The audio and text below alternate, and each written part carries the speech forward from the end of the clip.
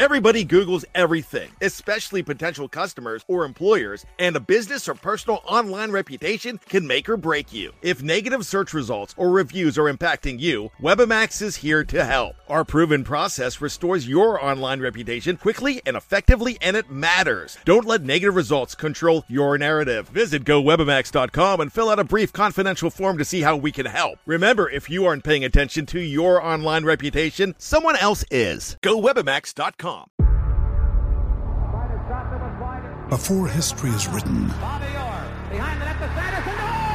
it's played. Before it's frozen in time, it's fought one shift at a time. Before it's etched in silver, it's carved in ice. What happens next will last forever.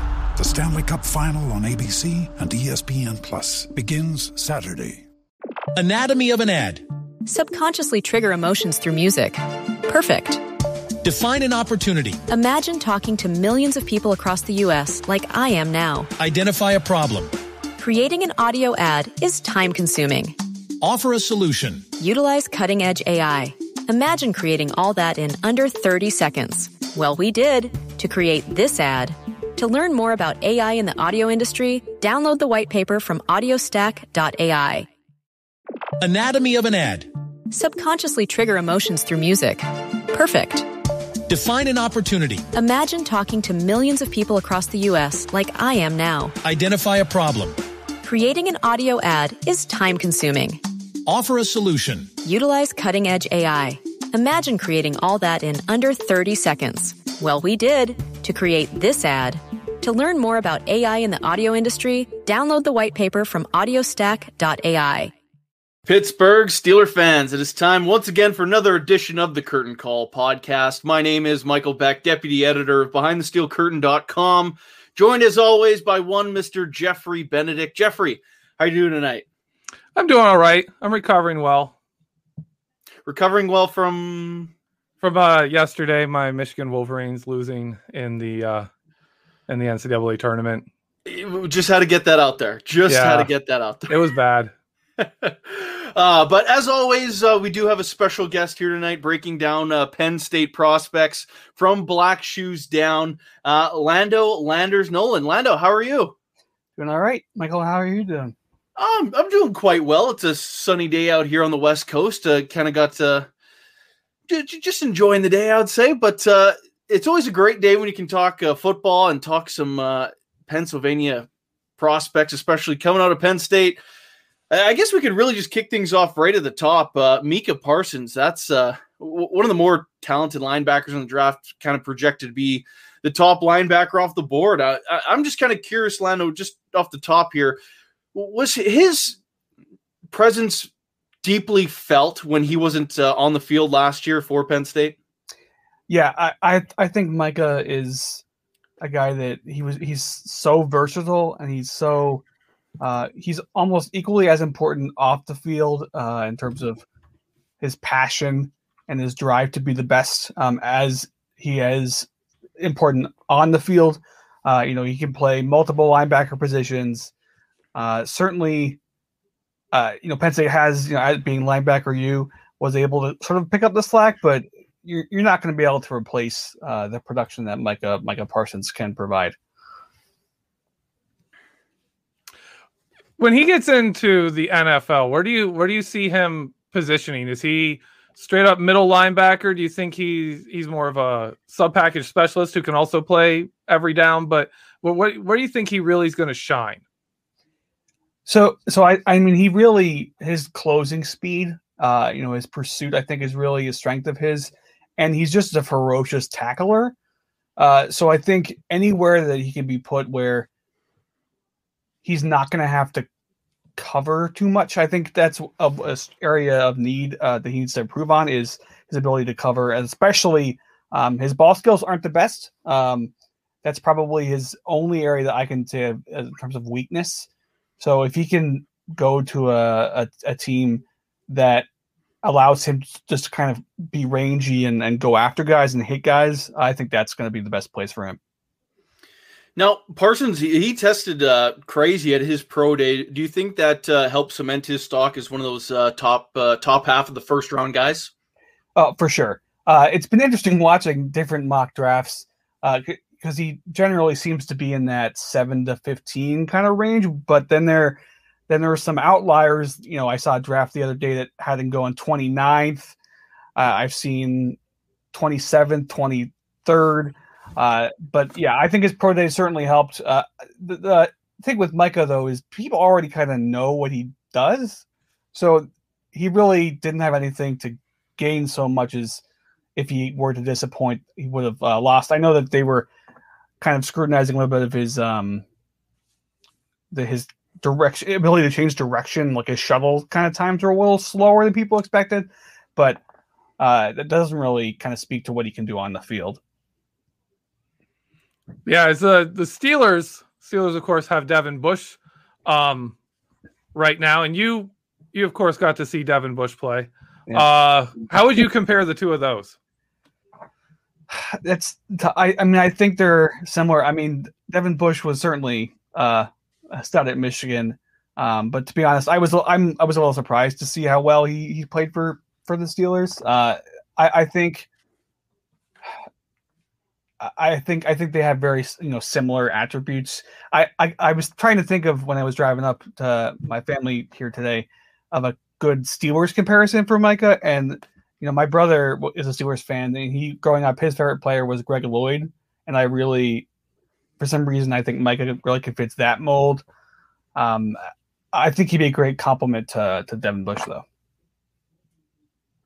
Now, Parsons, he did have a little bit of off-the-field concerns going back to last year. Is that something teams should be worried about, or is that something that people think will get kind of brought back in check? Yeah, I don't think, given the way that those allegations panned out in terms of it's being smoke but not a lot of fire there, and they got dismissed. I think that was... Micah is a confident guy. He's going to bring attention, but he's not the kind of person that would do anything to distract from the team. He's not going to, he does not have any character issues is what I'm trying to say. So I don't anticipate the allegations that were reported being a habit down the line. It's interesting hearing you compare. Say he reminds you a bit of Greg Lloyd, because I actually think he looks similar to a guy who played with Greg Lloyd in Chad Brown, who then filled in for people. He was as that kind of middle linebacker who has that playmaking. Let's go, crack into people. Let's good hitter, can blitz. I also think he'd be a great fit with Greg Lloyd and with Devin Bush. Wow. And if he manages to somehow fall to the end of the first round, I hope he's a Steeler. Do you think Parsons is more of a 4-3 inside linebacker? Do you think he's more of a 4-3 outside linebacker, or more of a 3-4 inside? You said he's not really a coverage guy at this point, similar to Devin Bush wasn't the best coverage guy when he came out either. Do you see him being more attractive to a 4-3 team where he can, where he would be able to either sit in the middle or slide out side, or do you think a 3-4 team where they can really kind of protect him from coverage is a better way to go? So, yeah, I mean, I think 4-3 could work. I think, being a Giants fan, I know that's an attractive spot for me to get him, because I think he could be maybe even stand up kind of a rush guy. When they said he wasn't a great cover guy, I think it's more of the ball skill side. He can stay with guys. So it's more about being able to track the ball. So I think a 4-3, I think he could work in either system, but I think 4-3, a team shouldn't be going into it feeling like they have to protect him, like to use your words. I don't think that's going to be, he's not going to be a liability in that sense. Okay. So, would it be fair to say that linebacker U is alive and well at Penn State? 100%. Yeah, just reloading. Our next kind of we have Brandon Smith is kind of our next guy up, and we have some other great linebackers too. But I think he's the kind of the next Parsons sort of following in the vein of guys like LeVar and Postlesny and Sean Lee. So and on and on and on and on and on. Jeffrey. Exactly. Jeffrey, do you have anything else on Micah Parsons before we move on to the next prospect? Not on Parsons now. Well, if you want to, next we can jump into Jason Oweh, the edge rusher, of course. Of course, Penn State, more that 40 front guy with his hand down in the turf. Is he someone that could stand up and play outside linebacker? Yeah. Yes. I think, I have a lot of cautious optimism about Jason. My initial reaction is I get Aaron Maben flashbacks when I look at him as being a guy that's got great speed, great athleticism, all those measurables. I mean, you saw his pro day, everyone was going nuts with these numbers, but we expected him to have those numbers. I mean, maybe not the 40 time, not quite to that extent, but we knew he was going to test really well. It's just more of, he had 0 sacks last year. And that's something that a lot of Penn State fans are like, well, why are you going out? Why are you leaving school now? You got 0 sacks. He's got the potential. So that's why I had the Aaron Maben comparison about him. Is, Maben was drafted, 10th, I think? Real high. Yeah, very high. But with both the Bills and the Jets, didn't really do a whole lot. That concerns me, but I think again he's got the athleticism to play outside if he needs to, and he could develop into a solid defensive end. But right now, if I were a Steelers fan, I would not. I know that he's projecting around that area, where the Steelers could pick him up. I'd rather him go to Pittsburgh than Dallas, for example. So. Oh man! Well, around here we've actually had some local Steelers sports talk people saying the Steelers are going to pick an outside linebacker in the first round, which of course we don't. That's not a big need, so that's kind of crazy. But if that were to happen, Jason Oweh actually reminds me of a guy who just left Pittsburgh with his athletic profile, his rawness, but also on film he shows a lot of different things he can do. He may not be putting up stats, but he does a lot. Can you tell us about how differently Penn State uses its defensive ends than like a place like in Ohio State where Chase Young could just rush the passer every snap and not have to worry about anything else? So, the thing that since when Sean Spencer is now, in the NFL, came in, they started really rotating their defensive end and tackles a lot. And unfortunately, the defensive ends have really had to pick up more of the slack, not just in pass rushing, but especially with run defense, because the Penn State defensive tackles have not been an area of great strength for a while.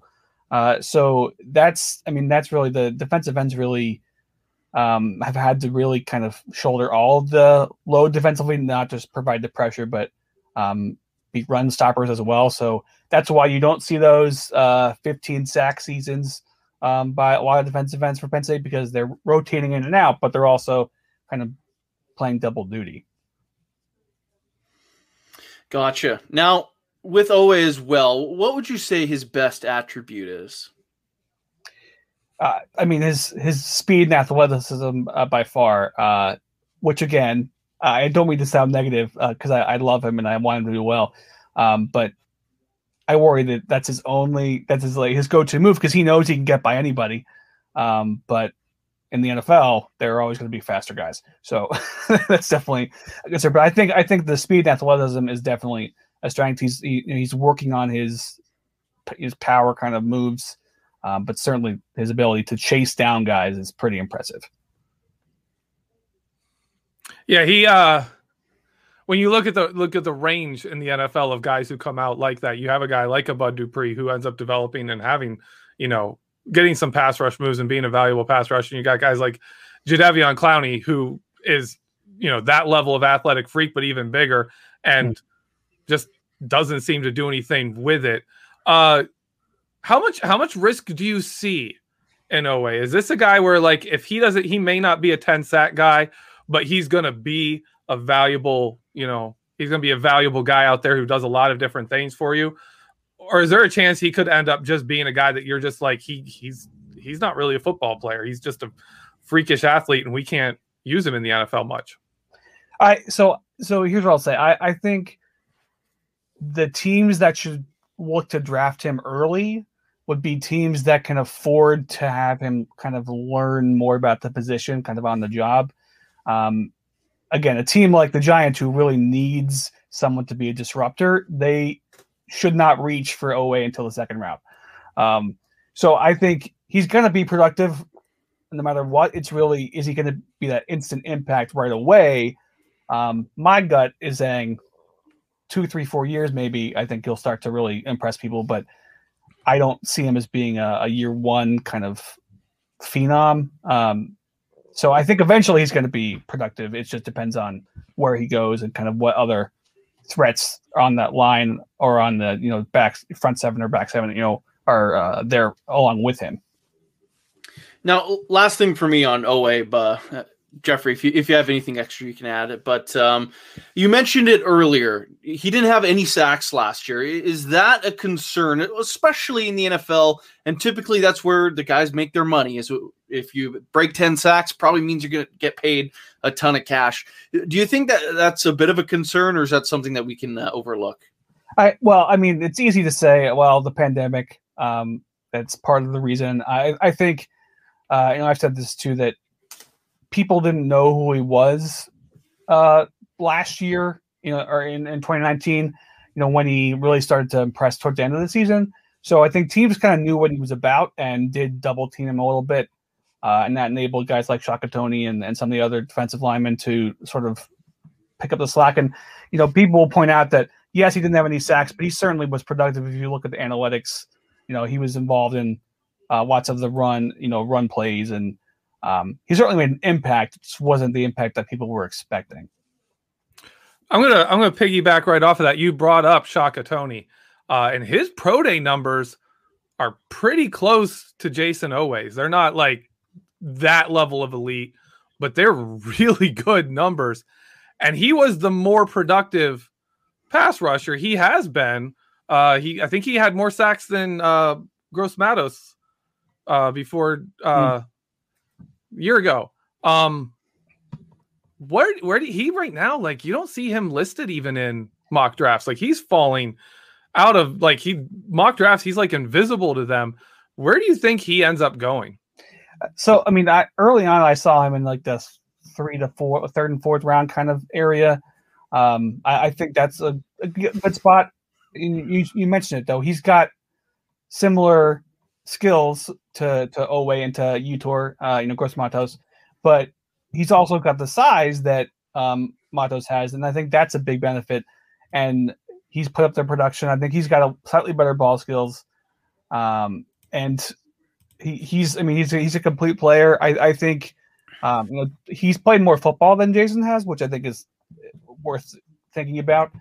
But I think the third or fourth round is probably right for him. Again, I know the Giants' fourth round, if they don't get a defensive lineman in the first round, maybe. Well, to kind of grow on that as well, between Owe and Toney, who would you say is more likely to be a successful outside linebacker at the next level? My gut would say, that's really tough. I was about to say Owe, but I think either of them could do it. I would like to see Shaka be successful on the line.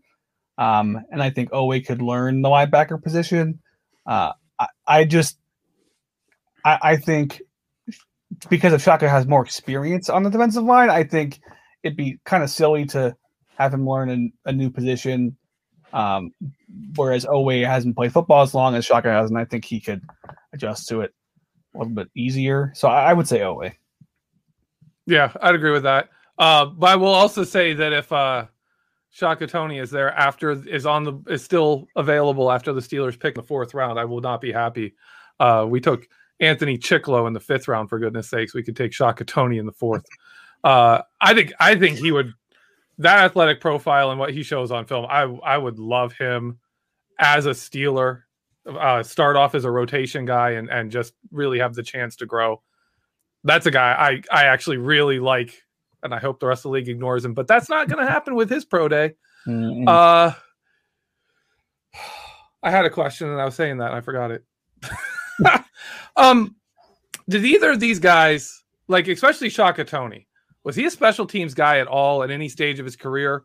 Is he kind of a guy, because where he's kind of falling, he looks to be a player, that's probably going to sit for a year, be a rotational guy for a year, do that. Is he a guy that you think would be a good special teams player? Does he have that kind of attitude and style? Well, I actually recall, I don't know if he's ever played special teams, but he's definitely a team first guy. I think he would do whatever the team needed as far as that. I mean, you think about what Marcus Allen has done for the Steelers. I think he could be in that similar kind of mode. But I'm that's a good question. I don't think he ever played special teams, but I'm sure one of my colleagues could correct me, but I don't remember him, at least for the last couple of years, he didn't play special teams. No. Now, maybe we can just transition for a second here, because I know the guy a lot of Steeler fans want to talk about it, and potentially the guy that's most likely to end up on the roster, maybe a little bit of a trade up or trade back, depending to make it work. The big tight end, Pat Freiermuth, one of the many tight ends nicknamed Baby Gronk across the NCAA. There seems to be an infinite amount of those running right now, but when it comes to being a pure tight end, potentially the number one guy, I know Kyle Pitts is the top tight end, but he's more of a super big receiver. He's a receiver. He's a receiver that's like 6'6" and like 240. just a freak. But like pure tight end, I'd say Freiermuth's probably the top guy there. Steeler fans and Steelers radio, like pretty much across the board, we're hearing a lot of comparisons to Heath Miller. Would you buy that? Is that a good comparison? I've been thinking since I knew I was going to be on your podcast, I've been thinking Heath Miller. That's all I think about. Of course, you guys were lucky enough to have the outlaw Jesse James for a while. I think Freiermuth, as we call him, he's a great comparison to Heath Miller. I think he would provide that exact skill set. I think his ability to block has been it's interesting watching the comments about people questioning his ability to block, but he's a great blocker. I mean, I think he's got that's why he's as you said, he's the complete tight end. So I think he'd be a great red zone threat for the Steelers. I think he's got good athleticism, and he's a solid blocker as well. One of the things, because we're looking at the Steelers just turned over the offense to Matt Canada, and he uses a lot of H-backs, a lot of motion with tight ends. And I've watched Freiermuth's film, but I'll let you answer. I'll let you tell us. Is he a tight end who stays in line? Is he a slot guy? Is he an outside guy, or is he a guy that moves around, plays in the backfield, does all that stuff? What kind of tight end is he? Oh, he could. Yeah, he definitely could play all over the place. I think he was used more so the last year or so. He was more used as a kind of traditional tight end, but he could definitely move around and play that H-back role. And I don't know if I was aware about Matt Canada coming. That would be a great spot for him. As much as I would like to, again, that's the last time I'm going to mention the Giants, but I'm not happy that Kyle Rudolph is. I was really unhappy to hear about that move, because I was seeing the Giants at 34, I think, in the second round. I think a really attractive spot. But... that would be a good spot for him. Yeah. I agree. I think he's fantastic. Penn State's used Freiermuth as a lead blocker at times. Mm-hmm. Like he runs out, he can do it from everywhere. Yep. He is fantastic, and he would be a great addition. Now, can you tell us about his hands? Like, is he a guy that's if the ball just hits him, he's catching it, or is he like a 50-50 receiver? Because we kind of have one of those guys right now, and I know a lot of Steeler fans are kind of frustrated by that. So can you talk about his catching ability? Oh, he's got great hands. I mean, you could go to YouTube and find the highlight reels of him making one-handed catches. And no, he's got terrific hands. Really, Penn State's been blessed with tight ends the last few years that have had great hands ability, which prior to that, it's been a long time before James came in, really, Jesse James came in, that they had a guy who could catch as well as, I guess we might have to go back even to Kyle Brady, I would guess. That's probably the last time before Jesse James who could catch the ball, and Pat's another one who can, he's definitely a receiving tight end as well as a blocking tight end.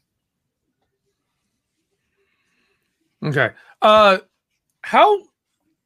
fast is he? How much of a receiver is a deep threat? Is he a guy that if you're playing up on him, can he break a big play, or is he going to get run down from behind? How fast is Pat Freiermuth? Because I know he didn't run at his pro day.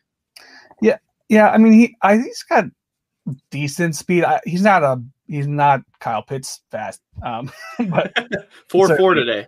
Right. Yeah. Not quite there. I don't know if he's like a 4.6, 4.7 maybe. I feel like he's run sub 4.6 before. He certainly can run away from guys. He's a little bit slower than I think James was at Penn State. But he can definitely run away from some linebackers for sure.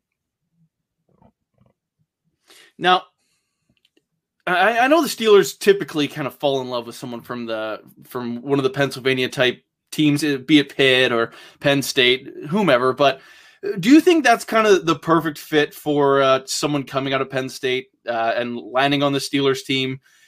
Would it be Freiermuth, or could it be potentially someone else coming off this roster? I mean, I think when you're talking about like the Steeler kind of mentality, I think Pat's a great fit. I think he definitely is the kind of workhorse, team first guy, and Shaka Toney as well. And not to say that guys like Micah or Jason Owe wouldn't be good fits there. It's just, a Steelers guy, I think Pat fits that mold.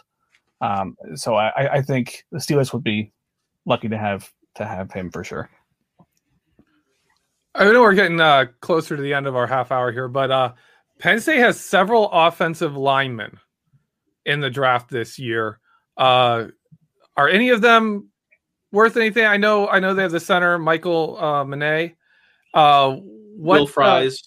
Yeah. What are your thoughts on the Penn State offensive linemen in the draft? So Manet is definitely, he's been kind of more streaky. I think he of those two, he's been the more consistent lineman. Fries is big, but he didn't really pan out quite the way that we were hoping for. I think both of those guys could be solid for someone, but I'm not anticipating either of them getting drafted. I think they're going to be undrafted free agents. But I think that both of them could be, maybe rotational guys. They're not at the caliber of, say, a Stefan Wisniewski or Connor McGovern are, but they're not that far up from that tier. Now, of these secondary type players as well, Lamont Wade is a name I've kind of heard kind of starting to kind of climb up some draft boards potentially. Not necessarily like a 6th round, maybe a 7th round or undrafted free agent type guy, but is he someone you could see kind of stick on a roster and make his way as a special teamer and maybe get some snaps here and there? Yeah. I think Lamont, again, Pittsburgh guy. So he's not going for him, but he's got great athleticism. He's starting to do some nice work as a return man this past year for Penn State, which he hadn't really done ever before.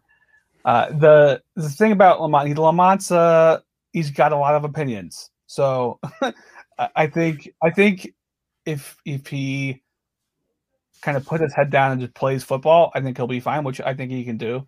But that would be my only concern, would be his environment. Maybe. I think he's got the tools to be a player. He definitely would have to improve on his coverage ability to be a secondary guy. But I think special teams would be a good fit for him for sure. Out of the guys who probably are going to fall either to the tail end of the draft and have a chance to go undrafted, do any of them stand out to you as like your favorite to have a good NFL career? That's a tough question. I think. So Shaka. I mean, Shaka is moving back, farther back.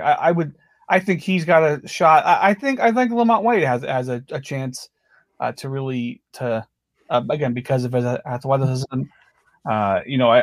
It's tough thinking about a lot of these guys because you don't really know. I mean, we've been burned before by lots of Penn State offensive linemen and kind of other positions. But I guess I'll go with Wade. I think if he kind of gets his head on straight a little bit, I think he could develop into a productive guy. Now, as we approach the top of our half hour here, Jeffrey, I'm curious if you have any other questions you want to shoot to Lando. No, I'm good. Beautiful. Lando, before we let you get out of here, give you an opportunity to plug anything you got going on or anything from your website. Well, so we're Black Shoe Diaries. We're Penn State's SB Nation blog. We are just about to get started into our pre kind of spring game coverage, covering the previews for the position previews for the upcoming season.